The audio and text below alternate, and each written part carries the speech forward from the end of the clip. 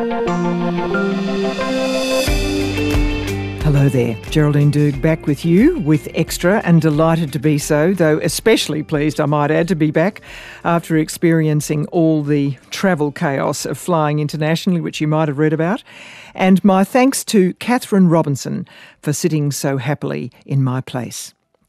Well, now, it has been a very big week for Sri Lanka and our Sri Lankan community here in Australia, because the country's crisis dramatically deepened with those extraordinary pictures of mob behaviour really offering a textbook example of national collapse, what usually characterises the complete breakdown of an existing order.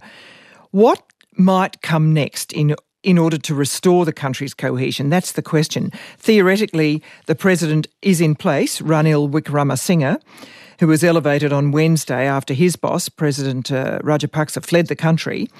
And that seemed to somewhat ameliorate the hundreds of thousands of protesters who left the presidential palace peacefully. Mr Wickremesinghe late this week ordered the military to do, quotes, whatever is necessary to restore order.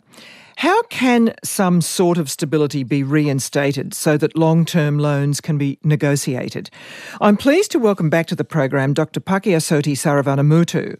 He's Executive Director at the Centre for Policy Alternatives in Sri Lanka, and he's guided us through the drama in earlier programs. Hello there. Thank you. What has this week been like for you? A pretty basic question, and the people of Sri Lanka, with that extraordinary sense of something major just collapsing. Yeah, it has been both frustrating and exciting. Frustrating because the key thing, the pivotal thing, was the letter of resignation from Gotabaya Rajapaksa once he had fled the country. Now it has finally come and it has been announced.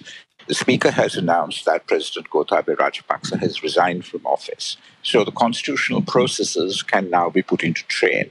That is, that Parliament meets. It decides on the date on which the election of the new president will take place. Within 30 days, in the meantime, the Prime Minister will act as president. Within 30 days, Parliament will elect one of their own to be the new president. Now, hopefully, once that happens, there will be a degree of political stability restored. Right. So now I think this will be a surprise to listeners, to be candid. So there is a process that is possible that could restore governance as we know it. Yes, of course. There is Constitution. In the Constitution, we waited upon the official resignation of the president. Once that happens, Parliament takes over. And as I said, the Prime Minister becomes acting president. Within 30 days, Parliament elects one of its own to take over as interim president to complete the unexpired years of Gotabaya Rajapaksa's term. And who might that be? Who are the front runners? Well, there is the leader of the opposition. However, the majority in Parliament is from the former president's party, the Sri Lanka Podujana Peramuna. There is a suggestion that they might support the existing Prime Minister. And then there is the possibility of the JVP leader, Anurakumara Dissanayake, also throwing his hat into the ring. And there is the possibility that, yes, that the Podujana Peramuna, the SLPP, might put forward a candidate of their own as well. So if you could again help us with those acronyms are fairly forbidding. Are these totally different belief systems? Are these parties that have a very strong, credible, sort of coherent sense of themselves?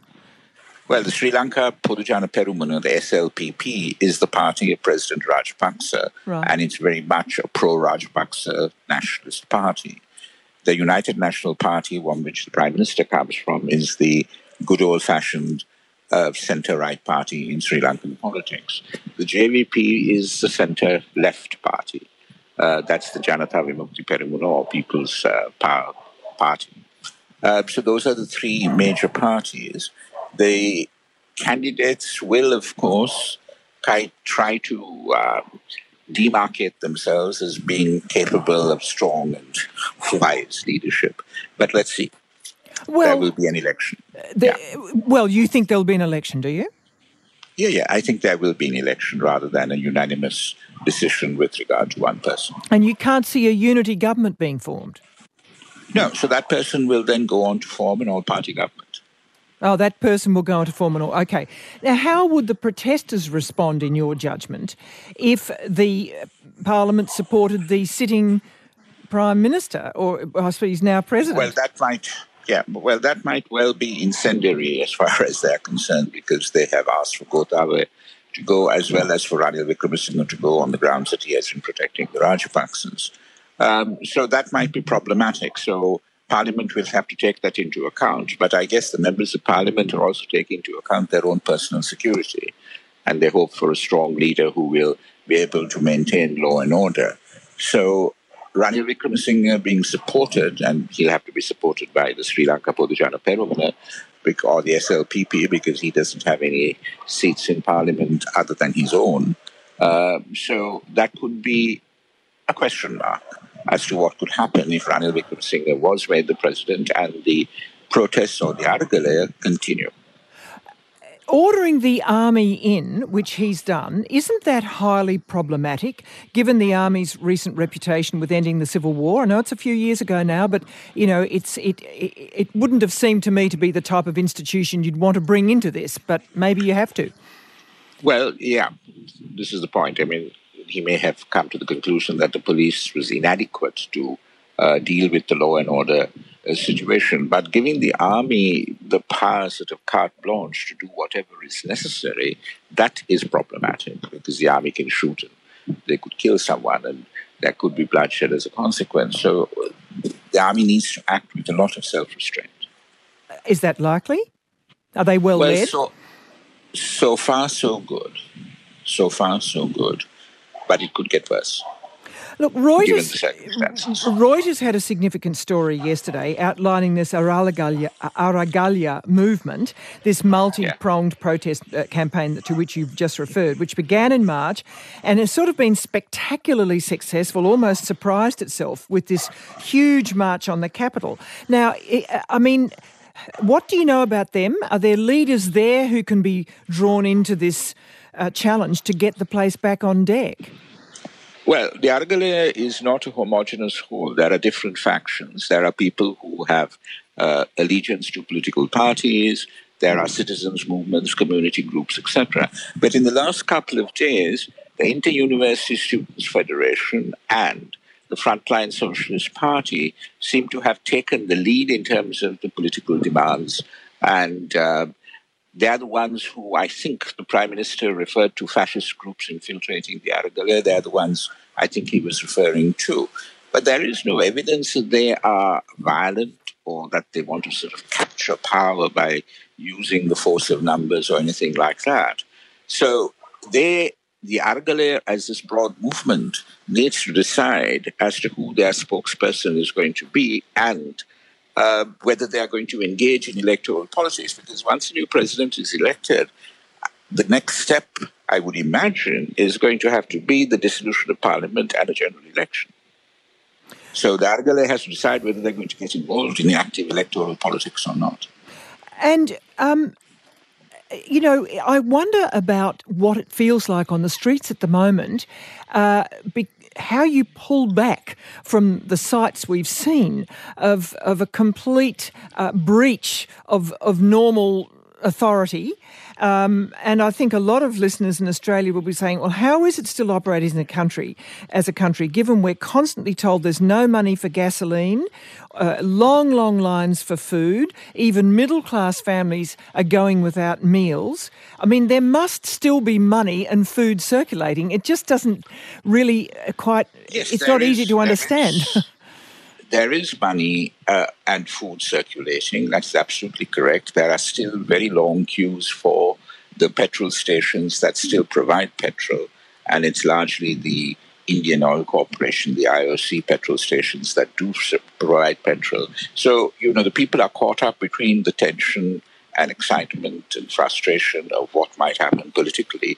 But their immediate focus, of course, is in terms of getting their basic essentials, getting their fuel, getting their food, and all of that. Yeah.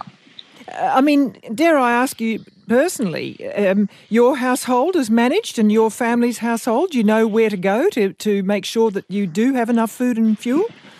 Yes, we go to the usual supermarkets and stations. At the present moment, for example, my vehicle has been in a queue to get fuel now for the last 1.5 days. What, someone sitting in the car waiting? Yeah. And when do you imagine you will get fuel? Well, hopefully in the course of today. Are the merchants operating these outlets, do they have their own links with suppliers, do they? Yes, so they have their links, their normal links with suppliers who send them the petrol and diesel and whatever in bowsers. So when those bowsers come, they are put into the pumps and then the queue starts moving. Now, the central bank governor has said that he's desperate, virtually he said this, he's desperate for stability and perceived stability so that he can start to negotiate loans with people like the IMF and, probably, you told us before, probably the Indians and the Chinese. Now, is that underway or is that just stalled completely with these quite extraordinary pictures we've seen coming out of your country? Well, at the moment it has stalled. The Prime Minister is the Finance Minister, or the acting President at the moment is the Finance Minister. But the talks have stalled because we need political stability. So hopefully within a week we will have a new president and a new government. And then the talks can proceed, because when that happens, there will be a restoration of political stability. I think the people in the Araga layer too will sort of accept that, look, once there is a new government, that new government has a particular task to engage in, and they may well give that new government a period of 6 months or whatever it is to get its act together and put us back on the road to political stability. Final question. Do you honestly imagine things will get worse before they get better? Well, the economic conditions with regard to the IMF agreement, we don't know exactly what they are, but we could imagine that they would be fairly tough. In addition, we need the bridging finance before that IMF money can come in, which might take another 9 months or so. So we need that bridging finance to continue to get fuel. And without fuel and gas, of course, the hardships on the people mount. You do show an amazing sang-froid, Dr. Saravanamuttu. I cannot imagine Australians behaving or responding just quite as you have. We have to make do with the situation that we have and try to get out of it. But no, it is pretty desperate for the vast majority of people who are skipping meals, who've had problems with the hospitals in terms of drugs, who cannot move because they don't have fuel. So, it is pretty desperate, but we have to grit our teeth and get through this. Thank you for outlining all that. I'm sure we'll talk again. Thank you for your time. Thank you. Dr. Saravanamuttu from the Centre for Policy Alternatives in Sri Lanka. Now, you'll know what this is that's about to hit your ears, but I think you may be surprised at the interpretation you're about to hear.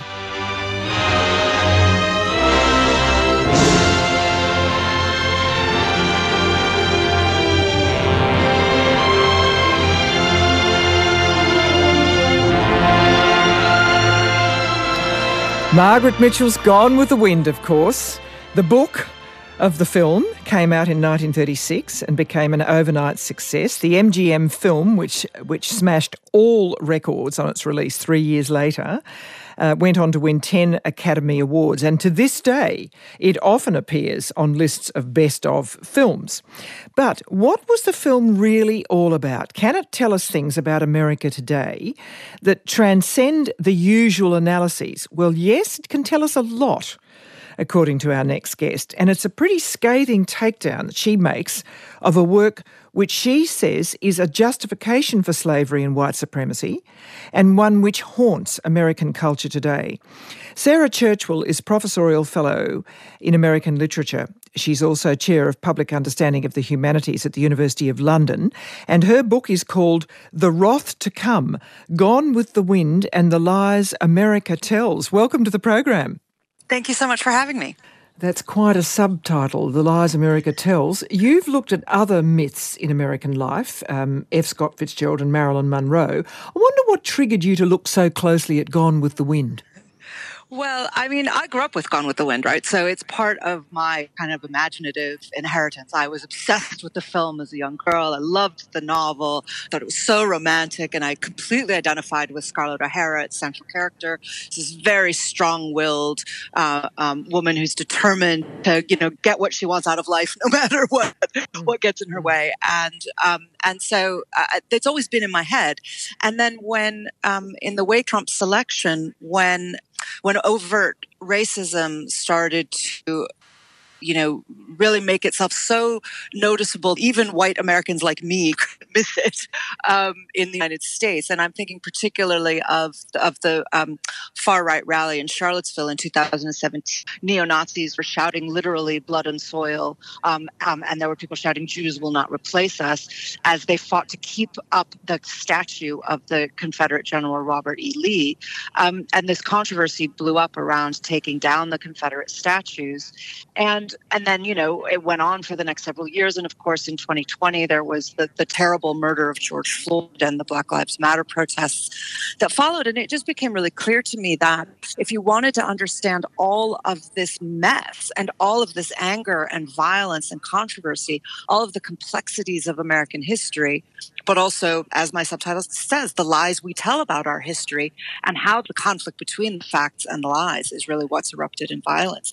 It seems to me that although Gone with the Wind is a long book and a long movie, it's still a relatively efficient and compact way of coming at this huge complex of historical issues. Okay, and I will try to tease some of them out because, they're big claims. Let's set the scene a little bit around Gone with the Wind. It came out first as a novel, which I have to say I absolutely adored as a teenager and can remember it. My mother calling me to dinner and I wouldn't put it down. What sort of world did the author Margaret Mitchell come from? So Margaret Mitchell was born in 1900 and she died in 1949. And her grandmother had been born on a slave plantation. Her grandmother was the daughter of a rich Irish immigrant. In fact, her grandmother was the model for Scarlett O'Hara. And so she had grown up wealthy and pampered, enslaving people, and she was part of the society that went to war to defend and maintain their right to enslave other humans and to keep them in bondage. And so Margaret Mitchell grew up with a grandmother telling her that was, that was right, and justifying it, rationalizing it, and romanticizing it, telling her how beautiful the Old South had been and how the Yankees ruined everything when in this telling, they kind of spitefully and aggressively came down into the South to ruin everything. And the point is, can I interrupt you? What the point you please. make is that she and her class saw themselves as the victims. So whereas the rest of the world may have decided it was actually the Black Americans who were the victims, they saw themselves, and I think your thesis is they still do see themselves as the victims of that. When white victimhood was invented in America, Gone with the Wind captures the telling of that story, which began with the aftermath of the Civil War and the justification of enslavers like Margaret Mitchell's grandparents. And so the white Southerners began to tell this story about how, as you say, how they were the victims of all of this. They were the ones who had their property stolen, their way of life ruined, and they would do everything that they could to reclaim it and rebuild it, and always thought as their right. You'll remember this because you love the novel. Scarlett O'Hara never questions her right to any of this. She never questions her right to have Tara. And that's really what drives the story. And yes, and I'm saying that sense of white entitlement is still very much present in American politics today. Let's go back a bit to the end of the Civil War, and you're very good in the way you sort of say, let's have dates, that help people, that ground people. So it's 1861 to 1865. After the war ended, it was the beginning of what is known as the lost cause, which you introduced me to. I have to say, I'd never heard that phrase. What exactly is this? Yeah. So the lost cause is quite famous in the United States, but I'm not surprised that you haven't heard of it. And but it really dominated 20th century interpretations of how white people across the country in the North and the South thought about the war.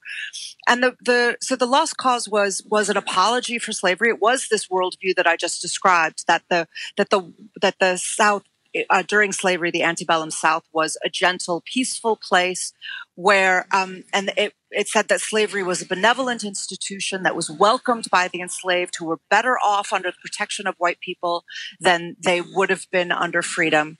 And it got this name, the Lost Cause, as a nostalgic justification after the war was lost, of saying, well, we may have lost, but, we gave it our all. And so it was a massive project in face saving. And this is really, really important because the country had to come back together after the Civil War. So there had to be a way for the white South to not just politically be readmitted, but psychologically be readmitted. And that mattered for the white North as well. So there had to be a story in which everybody was okay, in which you couldn't say, well, actually, you're really morally in the wrong here, but you're also going to be part of the country. So there was a huge debate, just to give one example, about whether white Southerners who had led a treasonous insurrection against the United States, should they be allowed to vote in future elections? Should they be allowed to hold office in future elections? Well, this is a question that's being asked very actively in the United States right now for a reason, because it's a good question. You just led a treasonous war against this government. Should you be part of this government? And so those questions were really, really complex. And what happened was this myth of the lost cause grew up to make everybody feel okay about it and to say, well, actually, it wasn't really that bad, was it? There was just this unfortunate outbreak of violence, but let's all move along. And there were no bad guys here, and we can all come back together and rebuild on this this pretense that we are now a full democracy, when in fact the country was anything but. And your thesis is that this is when this sort of Southern exceptionalism spread, which played into older American exceptionalism myths, which I think, we all sort of see as very... and you've got this interesting phrase, which regard America as perennially innocent, as if exempt from history. Now, that's very interesting. What are you getting at there? Well, I mean that as if history has no consequences, as if you can always be innocent no matter what you do, and as if you can just keep moving on and say, oh, well, we meant well, so, this is going to be fine. And America is not always innocent. And I say that as an American who loves my country, but that doesn't mean that it hasn't done terrible things, both within its borders and without. And many other nations have had reckonings with their own terrible past. And the United States keeps refusing to do that in any kind of concerted way. And this is one of the most extreme examples, but it's the one we think about the least, which is the idea that America is so innocent that even our version of slavery was good, is what this story actually says. It says and that that's like Mammy being the classic example, Hattie McDaniel, exactly, who won the Oscar. Exactly. But who wasn't allowed to actually... David Selznick, the producer, had to pull strings to get her in. She wasn't... because segregation applied at the time. Exactly, right? So this is the perfect example of the hypocrisy and the lies embedded in it. So this is a society saying slavery has enacted no consequences on our society whatsoever.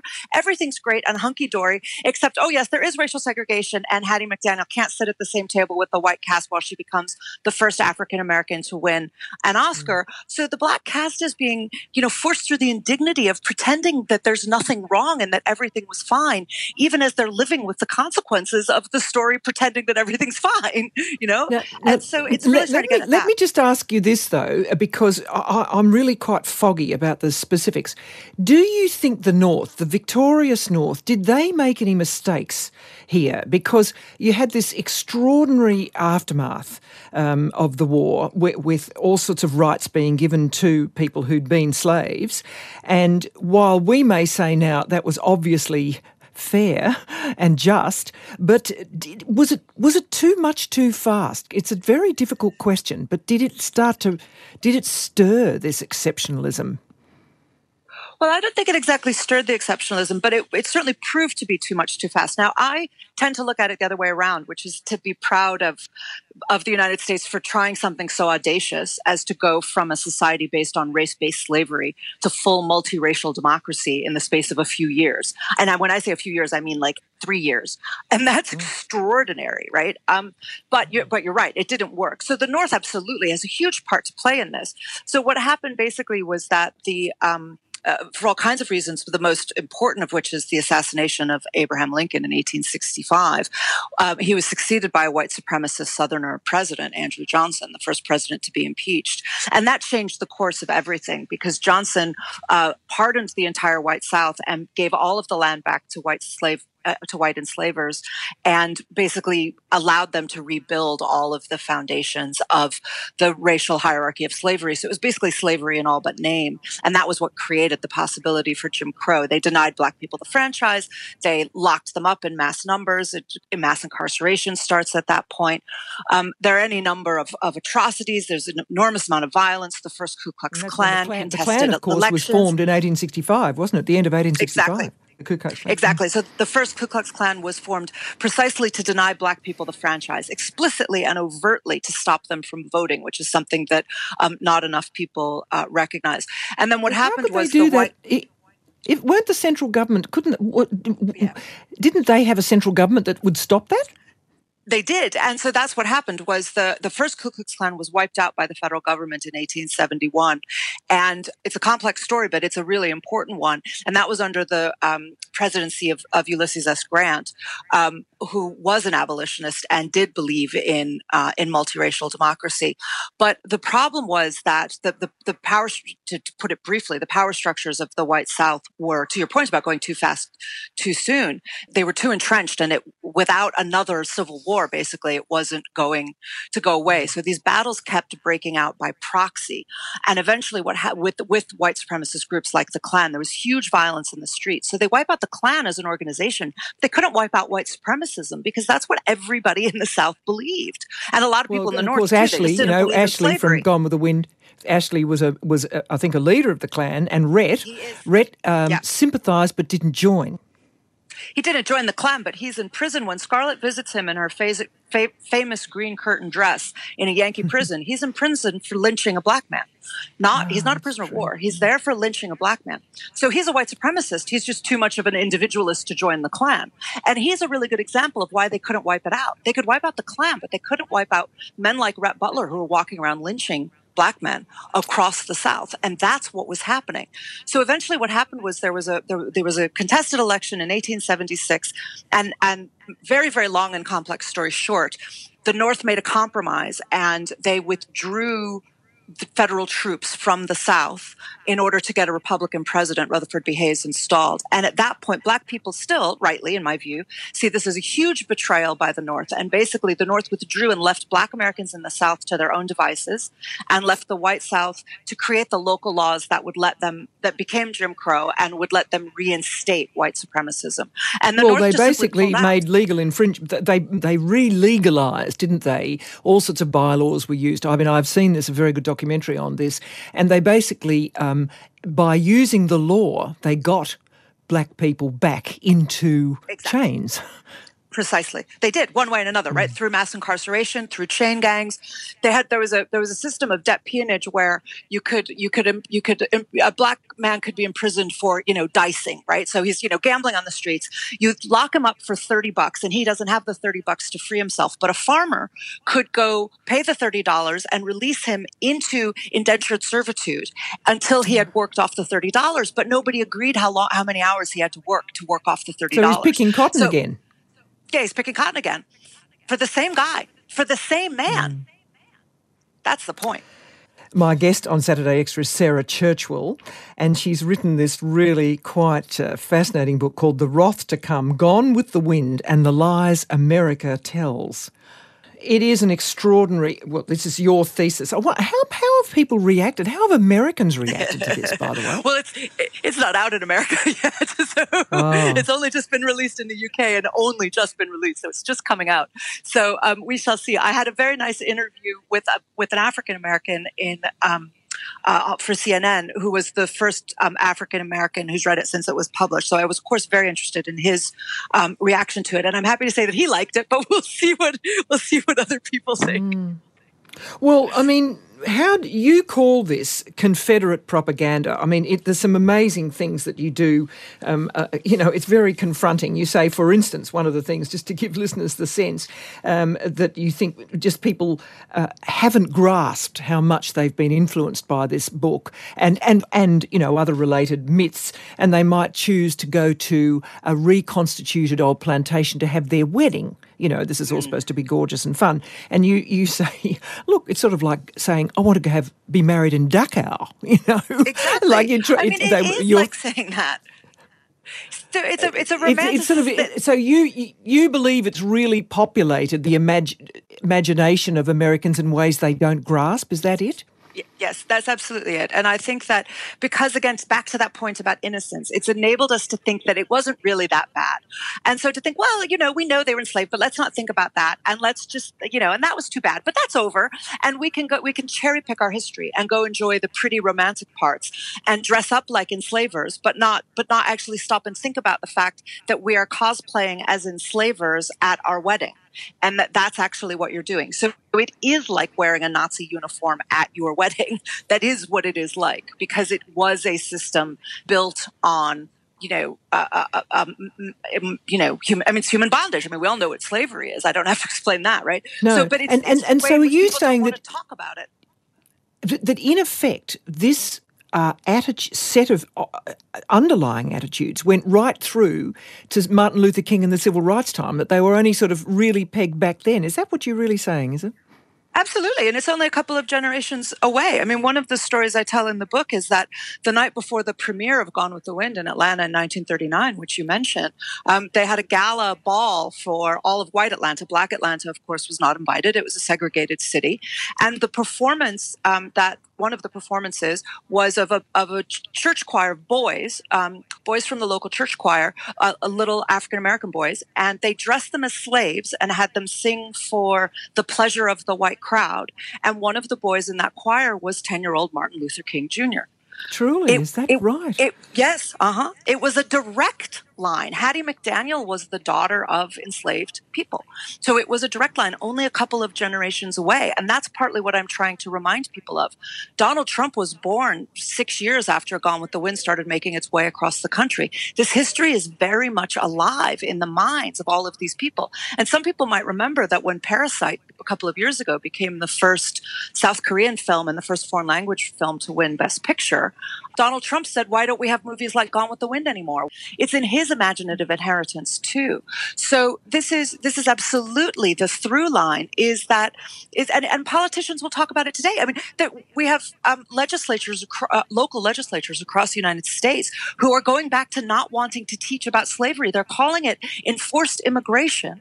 And they're calling it not, servitude. Are they? Is that true? They are right now. Absolutely. I will send you and your listeners the journalism about this. It is happening right now. And they are saying, well, we don't want to teach about slavery because that will upset our children and make them feel guilty. And that's what I mean about the perennially innocent. They say, well, we don't want to teach them about racism because why should they feel guilty for what other people did? And slavery is long over.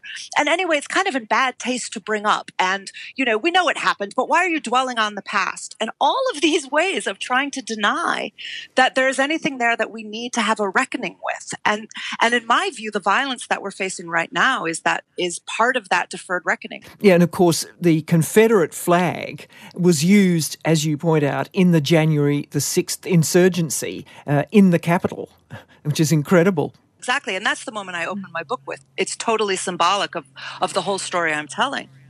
Look, I mean, finally, so what does one do with this book? Never give it to, my grandchildren coming up, or, talk about it like this, and obviously read your book as well. I mean, it was the love story got to me, I think, as much as anything else, and she is extraordinary. It is Irish, part of, I know that Irish connection to land and everything. So I sort of, it's a pity to lose it. Well, I think so too. Look, I'm a professor of literature. I'm not in the business of getting rid of books or banning them. I think that everybody should read more. But look, we have a lot of problematic stories from, old cultures that we still read, and we just contextualize them for our children and our students. And we explain, Shylock is an anti-Semitic character. That doesn't mean that we don't perform The Merchant of Venice. The problems of racial depiction in Othello, but we deal with it. We talk about it. We ask questions about it, and we recognize the power of the play. Now, I'm not putting Gone with the Wind in the same caliber with Shakespeare, to be clear. I loved it too, but not that much.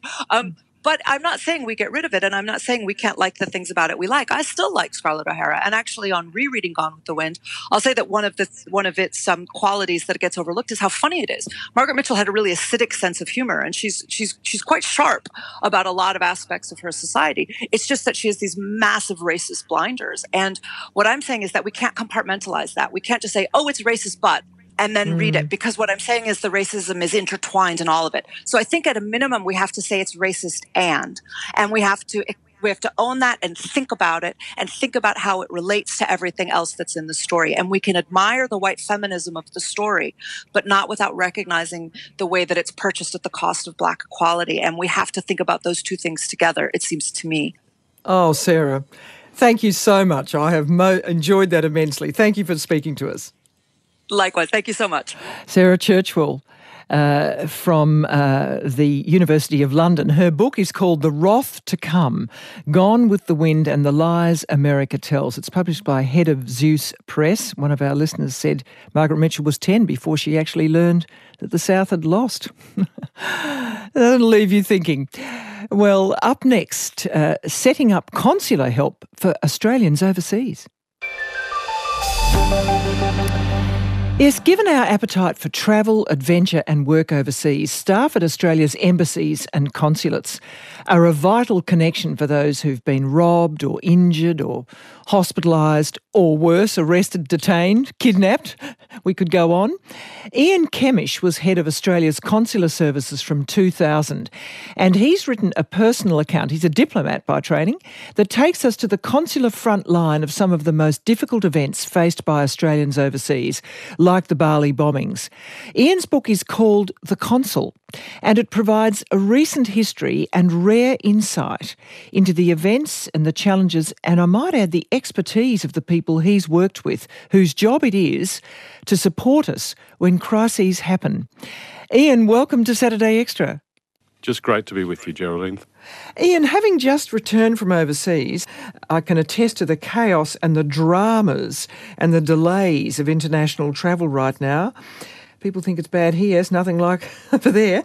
I can imagine there'll be some Australians in trouble, frankly, turning up at our embassies, expecting help from the consular services when things go wrong. Does this sound familiar to you? It absolutely does. Like you, I've just returned from an international trip, but there was a lot of disruption along the way, a lot of rearranging along the way. And in a small way, our own experience reflects a broader pattern for Australian international travel right now.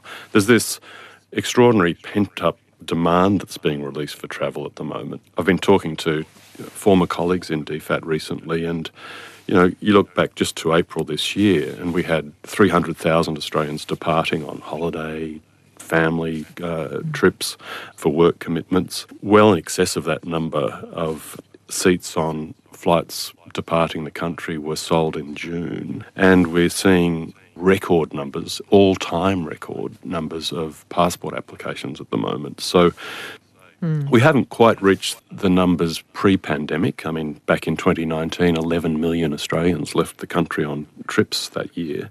It's less than half that rate at the moment. But that number, less than half the number who were travelling in 2019, is generating about 15% more work. Why? For consular support and services.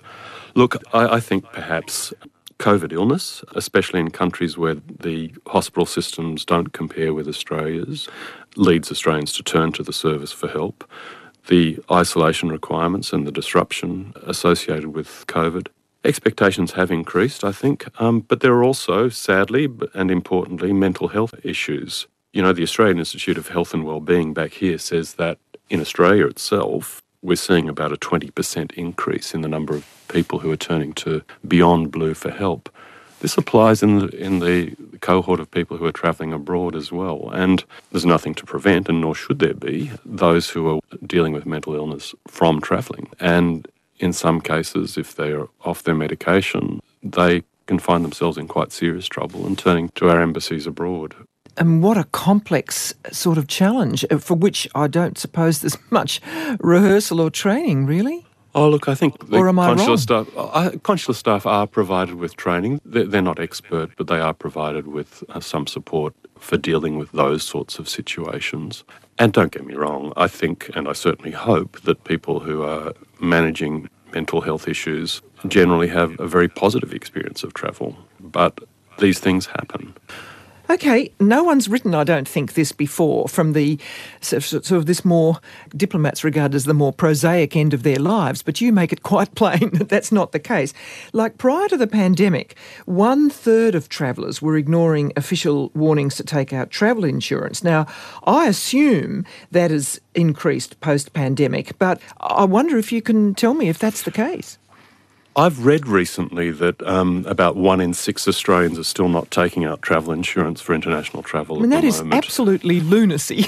Yeah, and if that's the case, it's better than it once was, but it's certainly good enough. It is lunacy. People tend to think about travel insurance in terms of covering flight cancellations or accommodation cancellations or lost luggage. But to be honest, those are the least important reasons to take out travel insurance. The cost of illness, hospitalisation and, in worst case scenarios, death overseas can be disastrous, devastating. I've certainly known back in my time running the service of elderly parents who've had to remortgage their own homes in order to ensure that their loved ones, their children, were looked after abroad and repatriated. Now, it can be a shock to people sometimes that the Australian government can't simply step in and cover all of this. But of course, that's what travel insurance is for. No one's going to be left to die if the Australian government knows about it, and they will step in. But any financial outlay really does need, in any reasonable world, to be, in the form of a loan and subject to repayment by the family concerned. Would you prefer then that before people were allowed to leave the country, this sounds very punitive, I know, but should there be a mandatory requirement, a bit like third-party car insurance, that you just have to have some? I don't think I'd call for that. I think that would be a pretty big call, but I think that the encouragement has to be really strong. Governments over time have sought to limit the amount of consular assistance they will provide to people who have not taken out travel insurance. This is a tricky area. When people find themselves in serious difficulty, no one wants to turn their back. And putting limits on Australian outbound travel, well, we've had that, haven't we, in recent times, and in a quite unusual way, and I certainly wouldn't be calling for it. Maybe you could take us to the front line of the consular branch of DFAT, which is the proper term. Maybe it is useful to spell out exactly what a consular service does.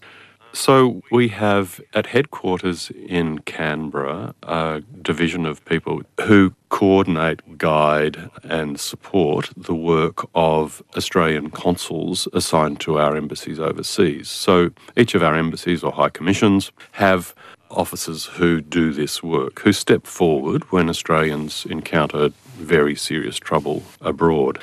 And I must say, there are many people who are surprised by consular work. People like me who joined the Department of Foreign Affairs with very, very different ideas in mind, with ideas about engaging with exotic cultures, accompanying senior leaders, negotiating treaties, all that stuff.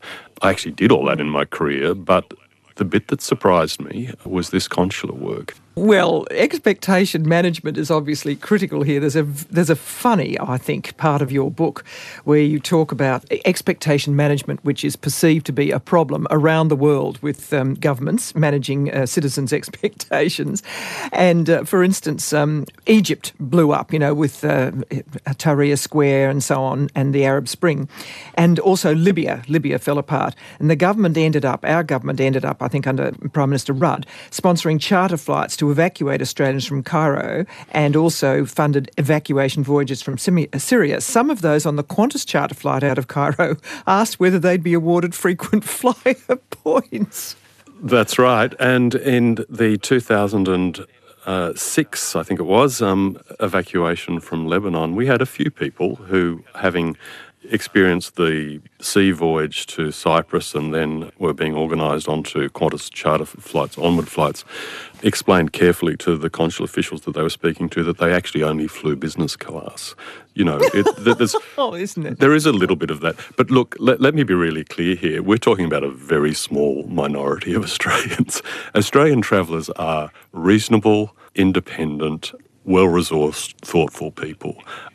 It is hard sometimes, though, when you're doing this work to remember that, because the people you're confronted with are often the exception to that rule.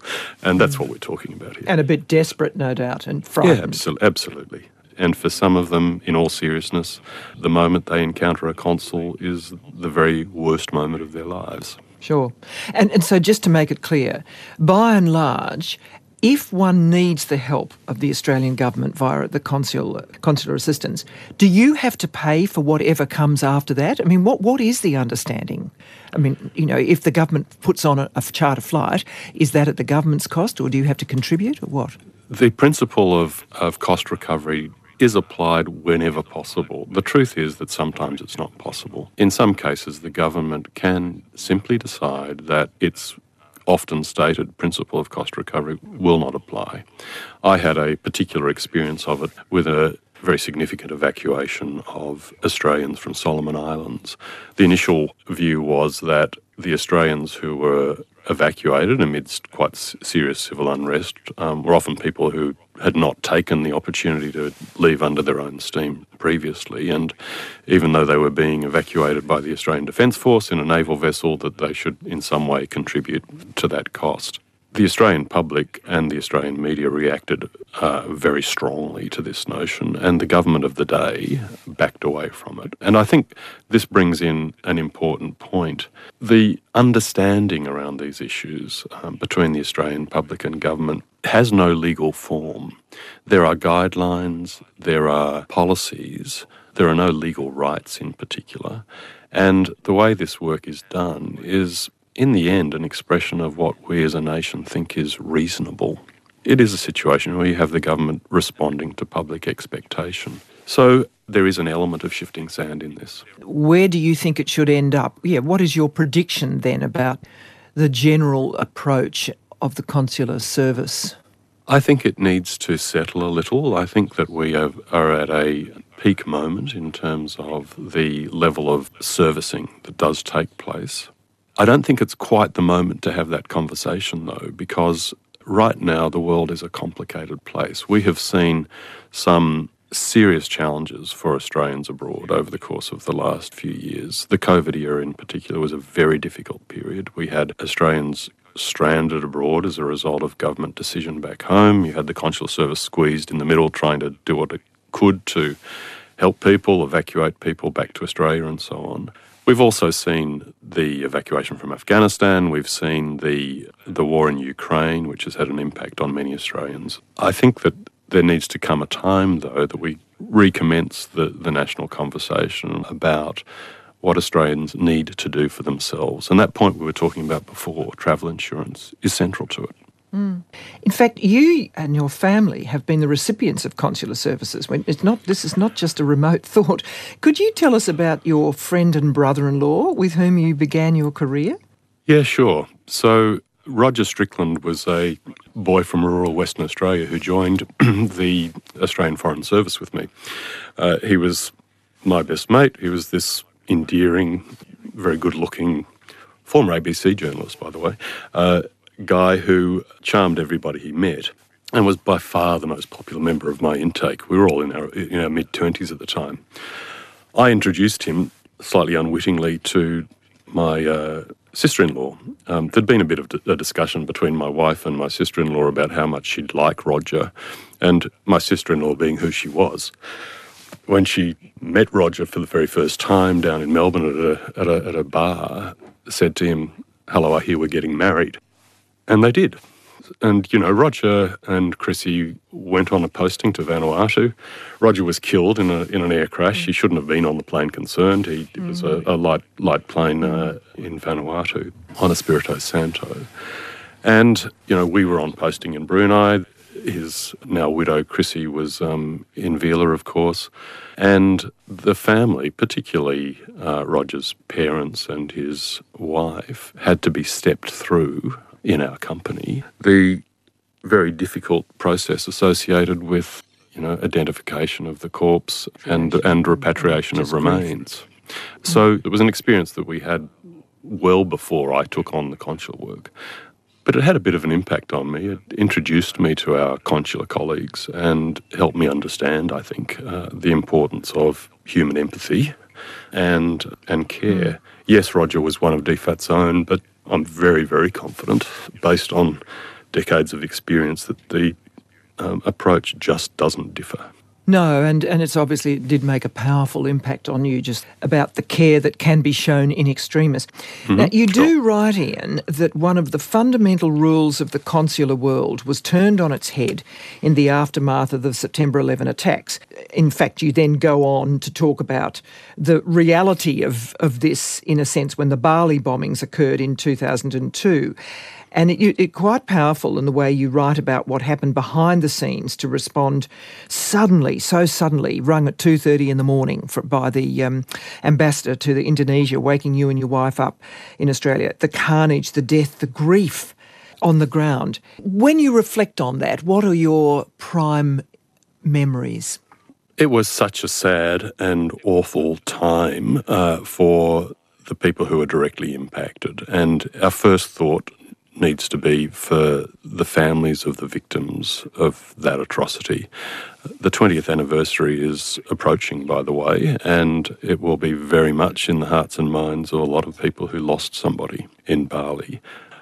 For those of us in the consular service, it was a difficult period, but I also look back with some pride when I think about how a group of Australian men and women, including particularly from the consular service, but also from the Australian Federal Police, from the Defence Force, responded to that situation.